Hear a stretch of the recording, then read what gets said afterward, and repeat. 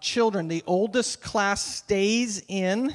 The youngest class, you may be excused for Sunday school. The youngest class, you may be excused.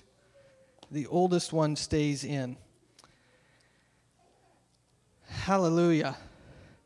I realized yesterday that I'm 50 years old. I grabbed one of those bubbles, and the first time I went in just like that. And I stood up, and I was like a bull, and I was going like this. And the ball was like 30 feet away, and I ran with everything I had, which wasn't very much, and I got bounced. And we did it for 3 minutes. I figured 3 minutes was like, give me 5. About a minute and a half, I'm going, change, Lord. Then we did it again, and that's when I really realized that I'm 50. Because I couldn't slide in the way I did the first time. I couldn't get my hands around.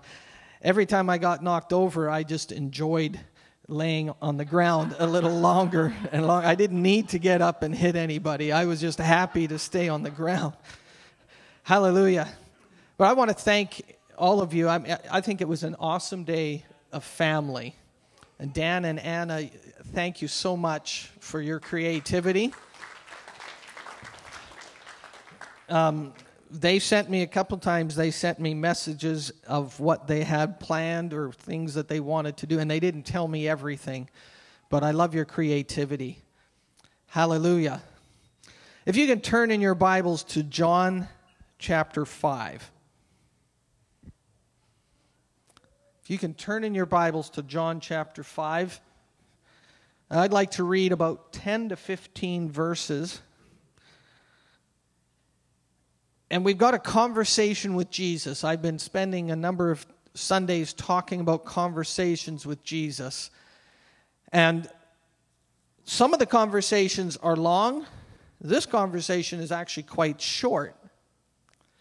But I want you to see, as we look at this conversation, we're going to read it first, and then I'm just going to take a few thoughts out of there that I'd like you to see. And this story, people... many of you, once we read it, you probably go, oh, yeah, I've heard that story. But I'd like to look at it with a little different thought this morning. As we read it, you can join with me. But what I'd like you to do is I'd like you to try to picture yourself as in the scenery. I'd like you to picture yourself watching Jesus as he's moving around. I want you to try to even smell the smells of the area. I want you to try to visualize the landscape. What I want you to do is I want to try to put you in there, so as we talk about this and as we look at this, hopefully you'll see things in a little bit different manner. This is about the pool of Bethsaida. Or Bethesda. There's two different versions, words. But it was a pool that had 5 different areas. Some people say 5 sides, but they refer to it as 5 colonnades. And this pool was full of people that were sick. Some theologians have said there could have been up to 5,000 people at this pool. It wasn't just like a little swimming pool that a couple people are in. It was full of people. And there was a few different levels, and there was 2 pools in this area. So as we read this, I want you to think about how it would be to walk around or walk by this pool with these people, and everybody that was there was sick. They weren't well. They could have been blind. They might have been paralyzed. They might have been lame. Whatever the situation, they were there because an angel of God would come and he'd touch the water. And when the water was stirred, the first person in was healed. So as we read this, I want you to try to put yourself in that scenery. Think about the colors. The browns. Think about the stone, because it wasn't cushy. It was ground. It was hard. As we read this, just try to put yourself, if you want, you can close your eyes or you can read along with me. It says, after this, verse 1 of chapter 5, there was a feast of the Jews, and Jesus went up to Jerusalem. Now there is in Jerusalem by the sheep gate a pool, which is called in Hebrew Bethesda, having 5 porches. And in these lay a great multitude of sick people, blind, lame, paralyzed, waiting for the moving of the water. For an angel went down at a certain time into the pool and stirred up the water, and then whoever stepped in first after the stirring of the water was made well of whatever disease he had. Now a certain man was there who had an infirmity 38 years. And when Jesus saw him lying there and knew that he had already been there in that condition a long time, he said to him, "Do you want to be made well?" And the sick man answered him. So this is the conversation. Jesus says, "Do you want to be made well?" And the sick man answers him and says, "Sir, I've no man to put me into the pool when the water is stirred up. But while I'm coming, another steps down before me." Jesus said to him, "Rise, take up your bed, and walk." I love how Jesus talks. Rise, take up your bed, and walk. Sometimes his instructions are so simple. And immediately, say immediately. I believe in healing that's an immediate healing. I know that we live in a world that sometimes we give excuses and make excuses for healing that doesn't happen right away. And I understand that, and I've been there, done that. But there's also healing that happens immediate. And that's the kind of healing that that excites me. And immediately, the guy gets up. It says, immediately the man was made well, took up his bed, and walked. And that day was the Sabbath.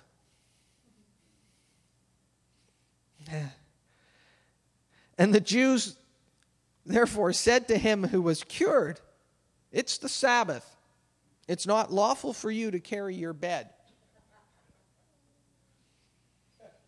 Then he answered them and he said, "Well, the guy that made me well said to me, 'Take up your bed and walk.'"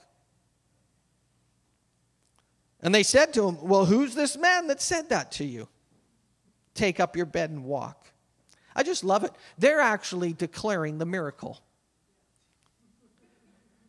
They didn't question the fact that he could do it. They just want to find out where the guy is. Who is it that said, "Take up your bed and walk"? You'd be amazed at what happens when you speak God's words. Even guys that were against him were declaring the miracle. And they weren't preparing to. They weren't wanting to, but they were just speaking what Jesus did. Where is this guy that said to take up your bed and walk? In verse 13. But the one who was healed did not know who it was, for Jesus had withdrawn, because there was a multitude being in that place. Afterward, Jesus found him in the temple and said to him, "See, you've been made well. Sin no more, lest a worse thing come upon you." Then the man departed and told the Jews that it was Jesus that had made him well. Let's pray. Heavenly Father, I thank you for the honor and the privilege of sharing your word this morning. And Lord, I ask that as we take these moments, that we would see you, understand you, hear you, know you, experience you, and get a better understanding of who you are. Lord, that as we leave today, we would leave with an improvement in our life because of you. That we would understand your greatness, that we would understand your power, that we would understand your ability, that we would understand your vision. So as we leave today, Lord, that we wouldn't leave the same way we came, but we would leave changed because of you. And that we would look at things differently because of what the King of Kings and the Lord of Lords can do. So, Lord, I thank you for this honor and this privilege, and I ask, Holy Spirit, that you would quicken my thoughts and my words. Lord, that I wouldn't waste words, but they would go deep into our hearts and into our souls and into our consciousness. In your name, amen. I want you to see Bethesda. And what I want you to see is I want you to see the setting where Jesus stepped in. And if you could see two things, you're going to see the scenery of Bethesda, and then you're going to see Jesus this morning. And that's why I asked you before we read this passage that you would just take a moment and in your imagination, just imagine this room here being an area of Bethesda that Jesus came upon. And the dynamic change that he had in that space by the few words that he spoke. You don't always need to have a scroll that's 6 inches long or 12 inches long with what he says. Sometimes he can give you one sentence and it can change your life. And we have the Beatitudes, we have Matthew 5, 6, and 7, an amazing manifesto of the kingdom of God, which is powerful, which is amazing. But sometimes we read these passages and we just skip right through them. And we see the little bit of red writing and we just read it. But what I want you to see is the power that Jesus had just in those 1 or 2 sentences that affected somebody's life that was stuck in that position for 38 years. Now I realized I'm 50. 38 years is a long time. And everybody that's younger than that, especially if you're in your teens, you'd think 38 is like retirement age. It's like you can't. When I was a kid, I didn't think I'd ever hit 35, let alone 50. This guy has been living in this condition for 38 years. And there's this pool. And I don't know if they had people that brought them every day.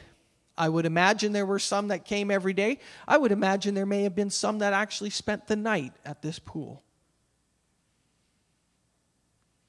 And somehow they realized when the pool was stirred, a miracle was about to happen. And so everybody's focus was on the water. Everybody was looking at when is it going to stir? What's it going to stir? And Jesus comes on the scene, and the people didn't even recognize that Jesus was there because they were so busy looking at the water. And you will say, well, get with the program. I'd suggest to you that I would be in the same position as those people standing around the pool. We have the benefit of reading the whole story. But if I knew that Jesus moved in this manner, I'd be looking at when the next time he's going to move. And I might miss the next time he stepped in. So what I want you to do is I want you to think about this. We're in this area, in this arena, in this place of these pools, these 2 pools with 5 porches or 5 colonnades, and possibly thousands of people, definitely lots of people. To the point where when the water does stir and somebody tries to get in there, whatever way they can try to get in there, somebody else beats them. Can you imagine the excitement? Can you imagine the energy? Can you imagine the passion to get in there first? Can you imagine the fights and the anger and the frustration of missing? And everybody's looking at this water. I want to try to get you to see these things because we sometimes think, well, I haven't been sick for 38 years. But sometimes we get so busy watching what's happening, we actually miss when he comes in. A number of years ago, I did a safety program in construction. And they played a video, and they talked about focus. And they played this video, and they asked, in this video, these guys had these balls that were like beach balls, and they passed them from one person to another. And there was 4 or 5 people on this video. And you had to count how many times they passed the ball from one person to the next. Very simple task. And so they played the video. And I was with a group of about 7 or 8 from the same company, all of us from the company I worked with. And we all were counting. At the end of the video, the guy said, "Who here saw the gorilla?" Huh? We were so busy counting how many times they passed the ball from one person to the next, we missed the guy dressed in a gorilla suit walking behind, and he actually stopped, and then he continued to walk across. And nobody caught it. Now, focus is an amazing thing. Focus is good, but sometimes you can get so focused, especially if you're focused on the wrong thing, you will miss what's actually happening. And these people were focused on the water moving, which was not a bad thing, because in that contained the cure for their condition. But what they missed was when he came walking on the scene. And I'm intrigued because when I read the Bible, even in this story, it says that he actually disappeared. How can Jesus disappear in this crowd of people? I'm not sure they paid attention sometimes to who he was.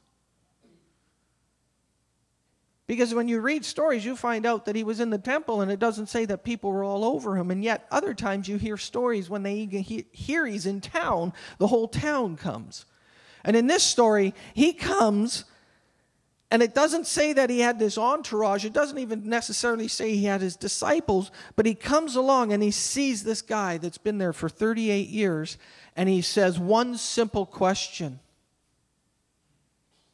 Would you like to be made whole?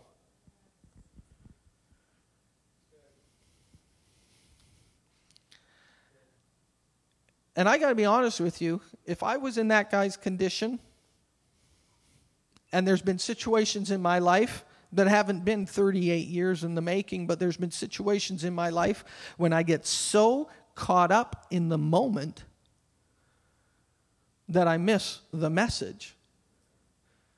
Or I get so caught up in the commotion that I miss the king. And this guy, and I will not blame him, because if I'm to be totally honest, I've been in those situations. And he just wants to get in the water. And Jesus comes and he says, "Would you like to be made whole?" And I love his response, because his response indicated where he was looking. There's nobody to get me into the water. He looked at a momentary situation. He looked at his situation, his dilemma, his predicament, his condition, his situation, his ailment, his lack, and he was stuck there. And when somebody said, "You want to be made whole?" All he could think about was, how can I get to that remedy, instead of understanding who was speaking. And I can't fault, I got to be honest with you, I can't fault him for that. And we saw a couple other conversations Jesus had when he had the conversation with the woman at the well. And he says, do you want living water? And her first reaction is, how can you get living water out of this well? And we read the story and we go, come on now, it's Jesus right there. But sometimes when Jesus comes to us, we don't realize the question he's asking to indicate the need in our spirit and in our soul. And all we think about is the situation I'm facing right now. And the conversation that Jesus has, he comes in at this level. And we're down at this level. He had that with his disciples. When they were feeding the 5,000, which I want to get to in one of the conversations. But he says, give them something to eat. He's speaking up here. But he's speaking naturally. But he's speaking from the positive, from the possibility. They just looked here and says, we don't even have a couple Happy Meals. And you and I've got to be honest with you. And I think if you'd be honest and evaluate and look at this situation, you and I would be looking at this. I'd be looking at, how can I get to the water? How can I get ahead of that guy? How can I beat that guy? And it's not just because I'm competitive, but I'm desperate to get touched. How can I beat this guy? That guy, he can move pretty fast. I'm stuck on this bed. He's only got a bad leg. He could trip and fall and he'd beat me. Come on. If you had the solution in front of you, and I don't know when the water was stirred. I don't know if can you imagine if you miss it? When's it going to happen again? I don't know if it happened once an hour, once a day. I don't know. So you missed that opportunity. So they're all looking at this, and I can just see this situation. Everybody looking at the water. I could just see this in my mind's eye. This colonnade, these 5 porches, and it's just surrounding the water, and everybody's looking at the water, and in comes Jesus, and nobody even recognizes him there. And they are so focused on the solution. There is a solution there. That they miss the one who gives the solution. They miss the one who is the solution. They miss the one that can answer them, and they doesn't need a stirring of the water. He is the answer. You don't have to wait till the next time. But I can just see it. I can see the scene playing out in front of me. We're all sitting on there. We're looking at the pool. We're waiting for the stirring of the water. And in he comes. I wonder if he passed by a couple other guys that didn't even know who he was. I wonder if he stalked by and he walks by. And if you understood the power that he had, and he just walks by. And he just keeps walking. And they're at this pool, and they're waiting for the water to stir. And here's the King of Kings. He's walking by you right this morning. Hi, sweetie. You don't even recognize it. And he walks by. All of a sudden, he sees this guy, and he says, and he knew his condition. When Jesus walks by, he knows your condition. He knows the guy had been there for a long time. And what I see amazing in this picture as I'm looking at it is sometimes We say we know Jesus because we found the solution, but we don't know Jesus because we don't have the answer.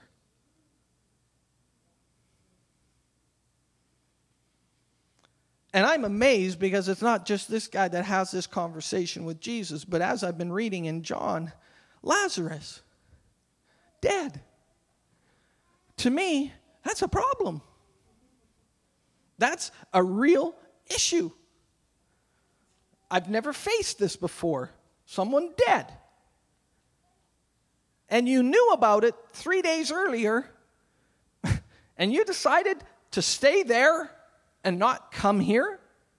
And he says, I'm the resurrection and the life. Right over him. And as I've been reading these conversations with Jesus, the thing that just keeps hitting me and hitting me and hitting me is get to know him. Get to know him. Get to know Jesus. Get to know who he is. Don't just look for the stirring of the water, but look for the one who stirs the water. Look for the one who actually directs the angels to stir the water. Look for the one who can give you living water, not just the one that can give you a drink. You know, you can be in his presence and you can leave unchanged.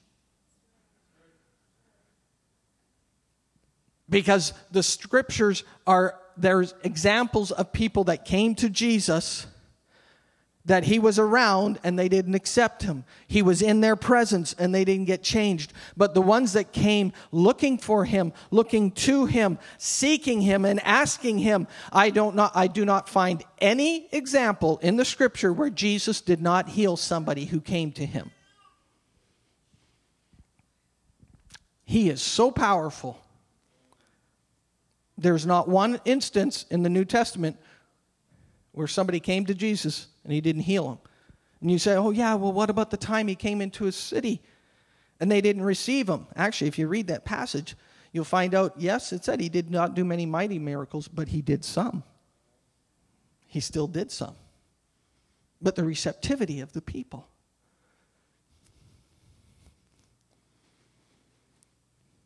So I just want to give you, if you were taking notes, if you were to write on one side of your page, Bethesda, and you were writing on the other side of your page, Jesus, I'd like to give you just a few thoughts. And what I'm hoping you will do today is have a desire inside of you that will say, I've got to get to know him. I have got to get to know Jesus. Because as I read these stories, I have found myself too many times on the side where the people are, saying, I got to be honest, I'd respond the same way. I have conversations with people. I have a problem. I call Pastor Nelson over. We look at it, and he says, we got to do this. And my mind is looking at that problem. And if Pastor Nelson says, well, Jesus is here right now, I go, no, this is the problem. Sometimes we get so focused, we miss. So if you're writing notes, I've just got a few thoughts for you. If you got Bethesda on one side and you've got Jesus on the other, you would write people waiting. At Bethesda, people were waiting. And then if you look at Jesus, it says Jesus was looking.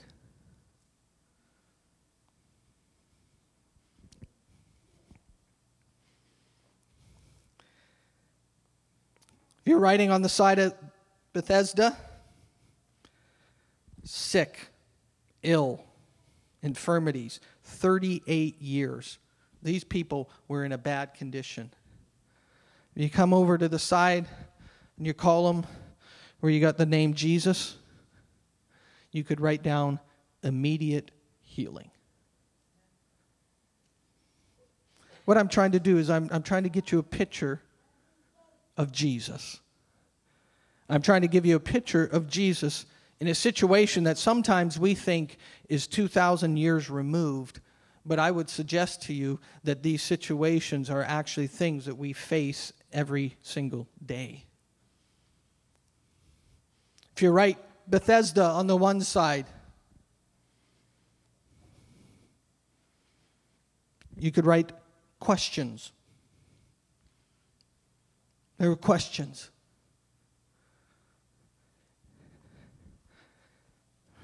You come over to Jesus, you see the answer.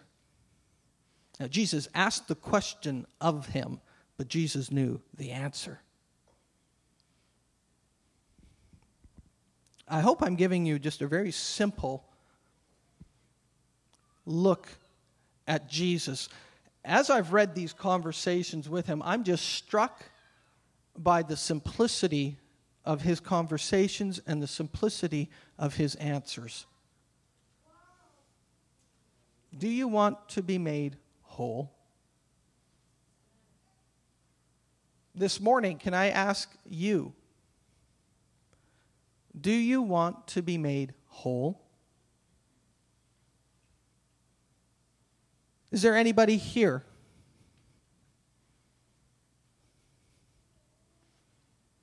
If I'm looking at you right now, do you want to be made whole? Thank you. Receive it. He just says, do you want to be made whole? Yeah, but you don't understand. I've been here 38 years. You don't understand. I can't get past my inabilities. You don't understand. Somebody else beats me to it. Do you want to be made whole? And that guy could only see the solution that everybody else had. And I got to be honest with you, I don't have Jesus' eyes yet. I'm looking at it going, I'd probably say, yeah, but that guy beat me to it. And he's here right now. This morning, the Holy Spirit was just hovering this morning. And I joked around with Sean, saying, does anybody need healing because of what we went through yesterday? And I'm thinking, I do. But I don't care if your ailment is from last week, last month, or even the previous millennium. If it's an addiction that you can't seem to shake, but there's a solution. His name is Jesus. Would you like to be whole? If it's a style of anger management, do you think Jesus can heal that?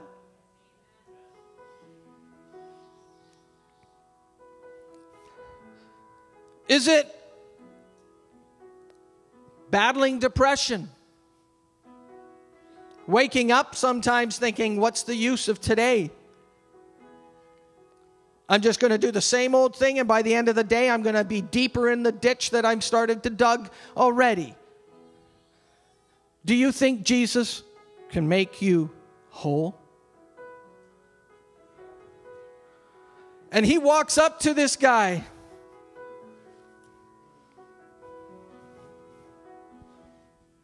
And we have Bethesda.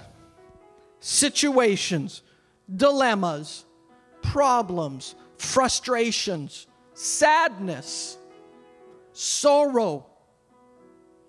There's no satisfaction here. And in one sentence, he says, do you want to be made whole?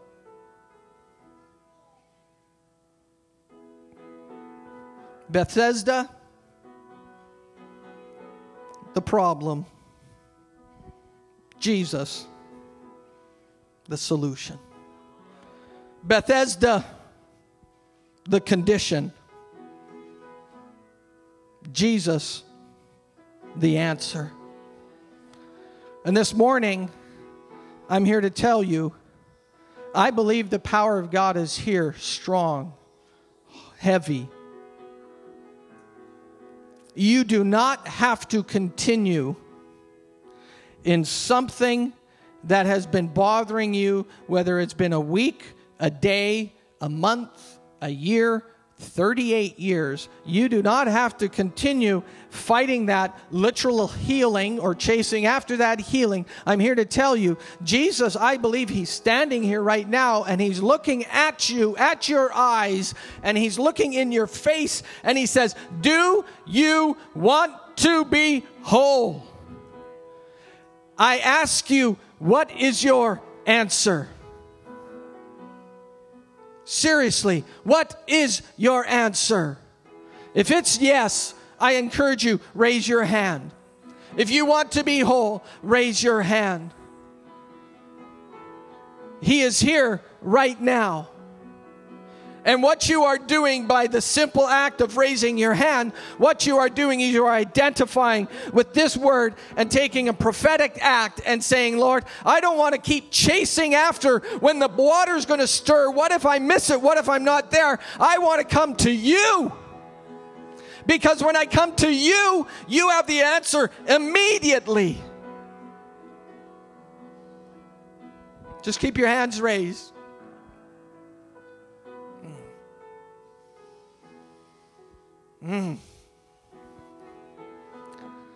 Hallelujah. You can put them down. I've got just one other thing I'd like to say.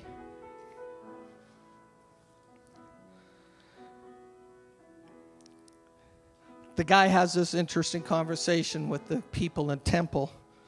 And they can't figure out how he got whole. And by the way, for him to pick up his bed and walk, in those days, that was the equivalent of saying they will stone him and kill him. I mean, it wasn't just picking it up because it was an inconvenient on the Sabbath. The priests and rabbis argued that you couldn't even take a pin and carry a pin in your pocket on the Sabbath. So here Jesus, God bless him, he likes to disrupt and mess with your mind.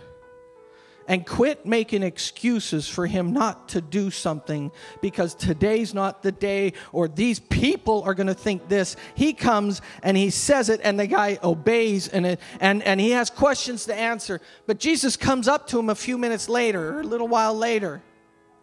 And I want you to catch this. Jesus says, don't sin anymore lest something worse happens. Now, my God's a good God. And I do not believe that he takes a miracle or gives a miracle and takes it away. But there's a thing called personal responsibility. And I'll be real simple with you. I've heard of people who have lost weight in Christian meetings. Don't keep eating the way that got you there. Come on. God can cure he can take care of a financial situation. Don't live in the financial difficulties and living by spending more than you're making. If he gives you deliverance, walk in that deliverance. Don't go back to where it was before. Okay? It's not because God is angry. There's some things just called the natural laws of living. If I decide to fall off of here, there's a good chance I may hurt myself. So don't do it. I'm not going to get into legalism and stuff because I believe God is gracious. I know he is. I experience it. But there's something called humanity, which sometimes equals stupidity. If God delivers you today, and I know that he did, don't do the habits, the lifestyle, or the things that got you into those situations. Stop doing it. Stop it.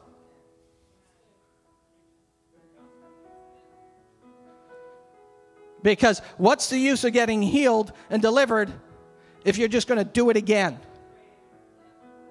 God's strong and powerful, but you do that and sometimes you dig yourself deeper. And you will battle things that you didn't have to battle because he's won the victory. And I found this, and Pastor Nelson and I were talking, and if you go to the woman at the well, you will also find that Jesus, he didn't just talk to her about living water, but then he tells her, don't sin anymore.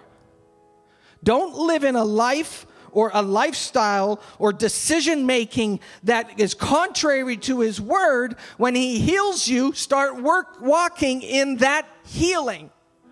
Walk in that provision. Get away from that area of the infirmity and start walking with the legs, with the power, with the ability he's given you.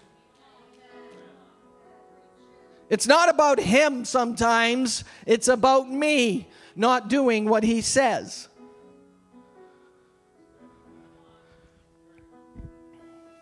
I'm done. I'm going to wrap this up. Where are you looking? Where are you looking? Are you looking at something that happened once or something that happened to somebody else or something that could be? That is a miracle. But are you so focused on that you miss Jesus when he walks by? This challenges me because every conversation I have with him now, I'm going, oh, what was he saying? Because I don't want to miss out on what he says. I want to get to know him so well that when he says, David, feed the 5,000, give them something to eat, and I've got nothing in my hand, I don't sit and argue. I say, yes, sir, and I do it. I want to get to know him so well that I actually become a dispenser of what he has. This morning, I believe he spoke to me this week that there is going to be healing today. And I'll be honest with you, I believe I was walking in obedience this morning when I asked, who here wants to be made whole? Take it, grab it, walk with it. Amen. We had a total of $1,887 directed to Chris and Mandy. Give yourself a hand. Hallelujah. That's awesome. Almost $1,900, and some furniture was offered. Thank you. We will be following up if there was some of those comments so that we can contact them. You have a TV. We will write that down. Thank you. You are very generous people. Hey, I can't tell you how much I am proud of your generosity. And I don't make this little, and I'm not trying to be silly when I say this, but I believe God blesses you when you open your hands, because it's biblical. It says that he who waters himself will be watered. I'm big into financial blessing. I believe it. And you are living it. So I'm asking God to pour out onto you a blessing that you would actually go, I can't seem to contain this. If you'd like that, come on. If you say, you know what, I'm a candidate for that, God bless them. Have a great week. We will see you next Sunday. Amen. God bless you. And remember, look for him. Look for Jesus.